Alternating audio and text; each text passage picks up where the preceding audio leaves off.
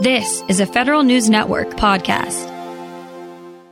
That recent Senate Homeland Security and Governmental Affairs Committee report we talked about last segment on federal cybersecurity has cyber experts worried. It found that 7 departments haven't fixed serious deficiencies the same committee identified 2 years earlier. To talk about what it means in terms of spying, Tom Temin talked with Weifeng Zhang, a senior fellow at the Mercatus Center at George Mason University. You referenced the report that came out 2 years ago, which shows that all 8 agencies are failing. And this time it's 7, so it's very marginally better. But there's actually another report produced by the Government Accountability Office, GAO. So they did an audit in 2010 in which they found out over 3,000 items that they said federal agencies need to fix. Guess how many are still there?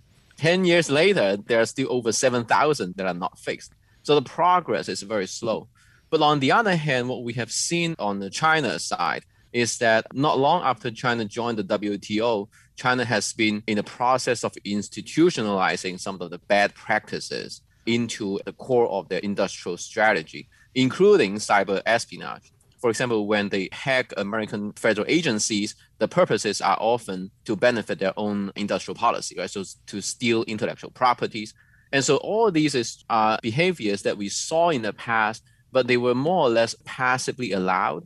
But now it's more toward being sponsored by the government and to benefit the entire Chinese economy. So that's the approach that's very concerning. It's not unlike what we suspect of Russia, too, for that matter. Right, but I think there's some key difference between Russian hacks and Chinese hacks in the sense that the Russian economy, the power is just not there, right? But the Chinese economy has the possibility, even with or without the intention, at least it has the possibility to threaten the US-led liberal world order. So that's the difference I see between Russian and Chinese hacks. Sure, yeah, 100 million people versus 1 billion people. It makes a big difference on the world stage. And what is the general methodology of this type of espionage? Because they could simply use phishing, which no cybersecurity measures can help necessarily if someone voluntarily gives information or passwords thinking that the email's coming from a trusted source. Then there's old-fashioned hacking, getting through the network and getting into the system and giving yourself administrative rights and so forth. How do they generally do it, those types of attacks that originate in China? I think the techniques so far that we have seen in reporting seems to be quite diverse. For example, the Chinese state-sponsored hackers, they went after NASA. And the way they did it is actually through one employee who obviously violating corporate laws, right? So they try to use computers at NASA to mine Bitcoin. And sort of that gave an opening for the Chinese hackers. So I think there are various types and various techniques, and it's hard to say, which actually makes it very important for federal agencies to share information among them, to learn about the patterns of Chinese hacks. Plus, it doesn't give them any room to leave any part of cybersecurity unattended to. If the attacks have all this diversity, then you've got to be ready on all fronts. Right. And it has to be the norm anyway, right? Because technology is always evolving. And there are loopholes in the cyber security world where it just comes up and then it provides new opportunities for bad actors. It's a very constantly dynamically changing world. We're speaking with Weifeng Zhang. He's senior fellow at the Mercatus Center at George Mason University. And so the Senate committee recently, in the past couple of weeks, made some recommendations for an oversight structure and for a reporting structure. But of course, it can't prescribe people to do your patches on Tuesday and fix your buffer overflows on Thursday, this kind of prescriptive stuff. So what should agencies actually be doing at this point? I think there's one effort that comes out from the new Biden administration that's promising, which is that the newly named office, the National Cyber Director. Now, that office is not funded yet. It's part of the infrastructure bill, and we'll see what happens. But at least that effort, it's going toward the direction of coordinating among federal agencies. And so that, I assume, will include, for example, prescribing rules regarding whether you should retire your legacy systems and by when you should install security patches. Those efforts, I think, would be low-hanging fruits, and that would fix a lot of problems. Now, the idea of the patches and so forth and keeping up with what's on your network and your routers, that seems to perpetrate the old model of computing where every agency had a data center and it had a network and it had terminals and PCs, etc. The cloud now is really where so much more work is going on. These are commercial entities that have their own interest in being cyber secure, but it does complicate the picture for the customer agency. Right. And it's very important to note that because different federal agencies, they have information about American citizens in different dimensions, right? So maybe HHS has some part of information about you, Tom, something that concerns the HHS, right? And then DOD may have something else. And so it's started that to make sense that they have their own cybersecurity system to guard their own part of the data about American citizens. But then from the hacker's perspective, if you could get your hands on, say, a couple of agencies, you could potentially triangulate and learn a lot more about American people. You don't necessarily need to hack all the agencies. And so that calls for ever more importance in, coordinating these agencies and make sure that they have the uniform standard, because it doesn't take all of them to lose the Americans' information. Does your research or your sense of things tell you that the United States is also spying on China, or should it? That I do not know. It's not part of my research. I guess it's part of the toolbox of the US government, because one of the responses that were being discussed in terms of like how do we get back at China was whether we should hack them back, right? So I think technically speaking, the US government has the capabilities. Now, the US policymakers seem more reluctant to hack back at China than they would hack back at Russians, which I suspect is mainly driven by economic considerations, right? Because we are more engaged economically with China and the stake is just much higher than with the Russian economy. And all of this raises the importance of supply chain security, because so much of defense work and other spycraft is done by contractors, and they have a lot of information that is simply that of the federal government and would be strategically important in the wrong hands. So the CMMC program is on pause for review, but in general, it seems like that's a well-placed concern, is for the government to really put some pressure on the suppliers to keep themselves secure. Absolutely. I think this points to a much larger problem, in my opinion, about U.S.-China economic engagement in the past 20 years, especially since China joined the WTO.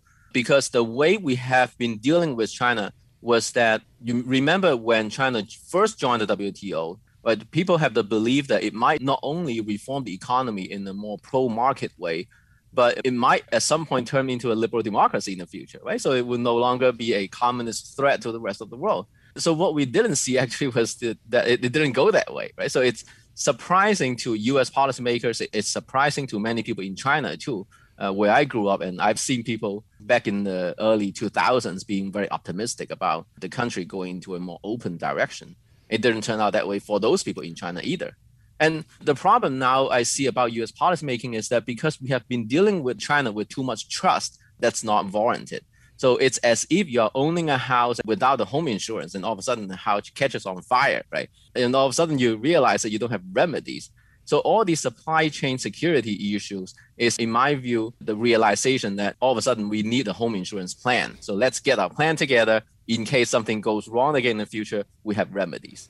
Weifeng Zhang is Senior Fellow at the Mercatus Center at George Mason University. We'll post this interview at federalnewsnetwork.com/Federal Drive. You can hear the Federal Drive on demand. Subscribe on Apple Podcasts or wherever you get your shows.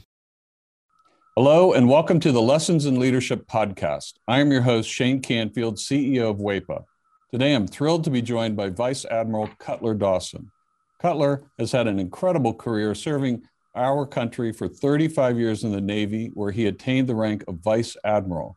And during his service, he had numerous assignments afloat and ashore, including Commander, 2nd Fleet, Striking Fleet Atlantic, and in Washington at the Pentagon and on Capitol Hill, where he was the Navy's Chief of Legislative Affairs. Immediately following his retirement from active duty in 2004, he became the president and CEO of Navy Federal Credit Union, the world's largest credit union, where he served for 14 years. Under his leadership, Navy Federal grew from 2 million to 8 million members. Phenomenal. Cutler, welcome and thanks for joining me. Thank you, Shane. You've had a fascinating career across both military and the private sector. Can you tell us a little bit more about your background and your professional journey? Well, I started out at the Naval Academy where I graduated in 1970, and then, as you mentioned, spent 35 years in the Navy um, with six actual afloat commands. The first one was when I was 27 years old. I didn't know enough to be scared of anything, and it was probably one of the highlights of my career. And then after I retired after 35 years, I went to work at Navy Federal Credit Union as the CEO, where I spent my next 14 years. I'm currently retired and enjoying life, and it's been a great run for me. How would you describe your leadership style, and how's that developed over the years? My style has been quite consistent. I believe, and I've learned this in the Navy, that you have to go to the deck plates to see what is going on. And you have to learn what your people do and how they do it so you can help them to be better at it and more efficient and more productive. It's something that you need to do all the time. I remember I used to tell folks that you don't want to retreat to your cabin. And what I mean by that is the longer you're in a position, the less you think you have to get out and about. But that should be the opposite. You should get out and about more because people change, situations change, and you've got to figure out a way to get to them and find out what they're doing and what you can do to help them.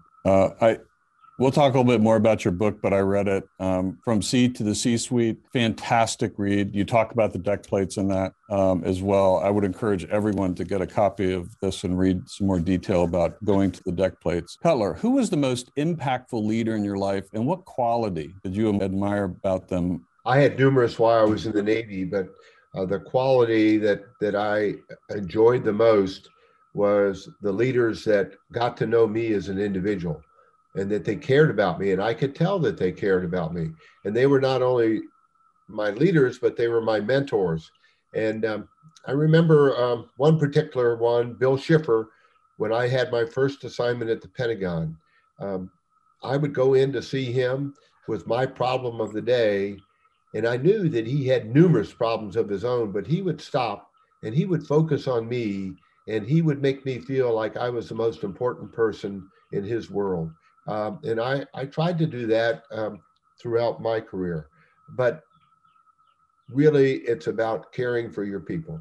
Cutler, in reading your book, there was a quote you used to inspire those people that work for you. And it really got my attention. And it was, you are the captain of your own ship. I wonder if you can talk a little bit about what that means and how it was useful to you and the leaders you were developing.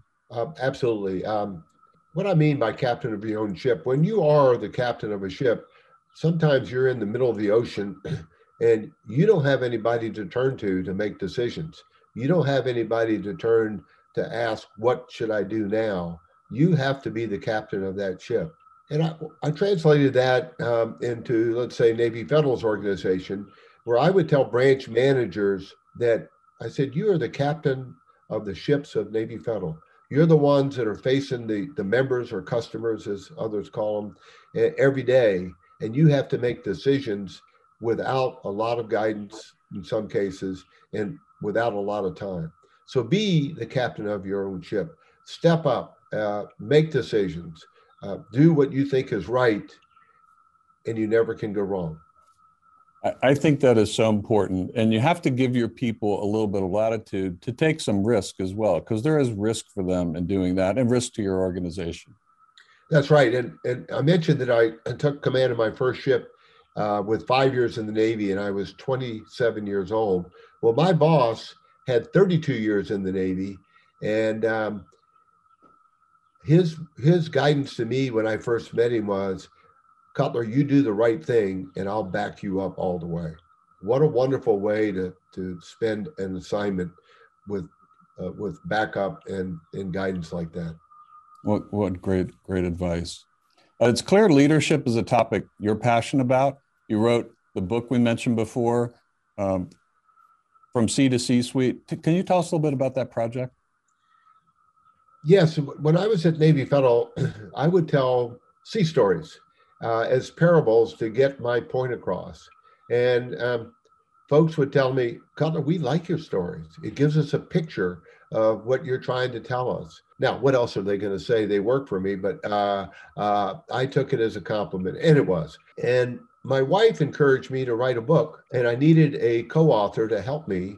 And I found a lady named Taylor Keelan, who was the perfect co-author. She turned in my stories into wonderful chapters that I'm very proud of. Where can listeners find a copy? Well, you can get it on Amazon, and you can also get it on the Naval Institute website. And I might add that any proceeds from the book, Navy Federal uses to give to charity. Fantastic. Cutler, thank you very much. Really enjoyed your time and your lessons in leadership and sharing with us your life story. And I've learned a lot, both from talking to you today and reading your book. And thank you very much for your time. It's my pleasure. And I would like to add one thing, if I could, Shane. During my assignments in Washington, D.C., I gained the utmost respect for the civilians that work here every day. They're hardworking, they're dedicated, and they have my eternal gratitude. I got to come and go from the Pentagon. They stayed every day and worked in Washington when I got to go out and enjoy being at sea. Perfect. Thank you. Yeah, WEPA serves civilian federal employees, but your comment is well taken because the interaction between the two is continuous, it's nonstop, and it's critical. So the career civil servants, as well as career military, our country would not be where it is today without them. I totally agree. And I can tell you from the U.S. Navy standpoint, we couldn't operate like we do without them being the backbone of what we do. Thank you very much for your time today, Cutler. And to everyone listening to Lessons in Leadership podcast, we'll see you next time. This episode is brought to you by Zelle. Whenever you're sending money through an app or online, it's important to do it safely. Here are a few helpful tips. First, always make sure you know and trust the person you are sending money to. Second, confirm you have entered their contact details correctly. And finally, if you don't trust the person or your recipient is rushing you to send money right away, think twice before sending money through an app or online. Grab a 30-day free trial of Live by Live Plus, and you'll get unlimited skips, commercial-free music, and all of the podcasts and live streaming events you can handle. Visit livexlive.com/podcast1 to learn more and start your free trial.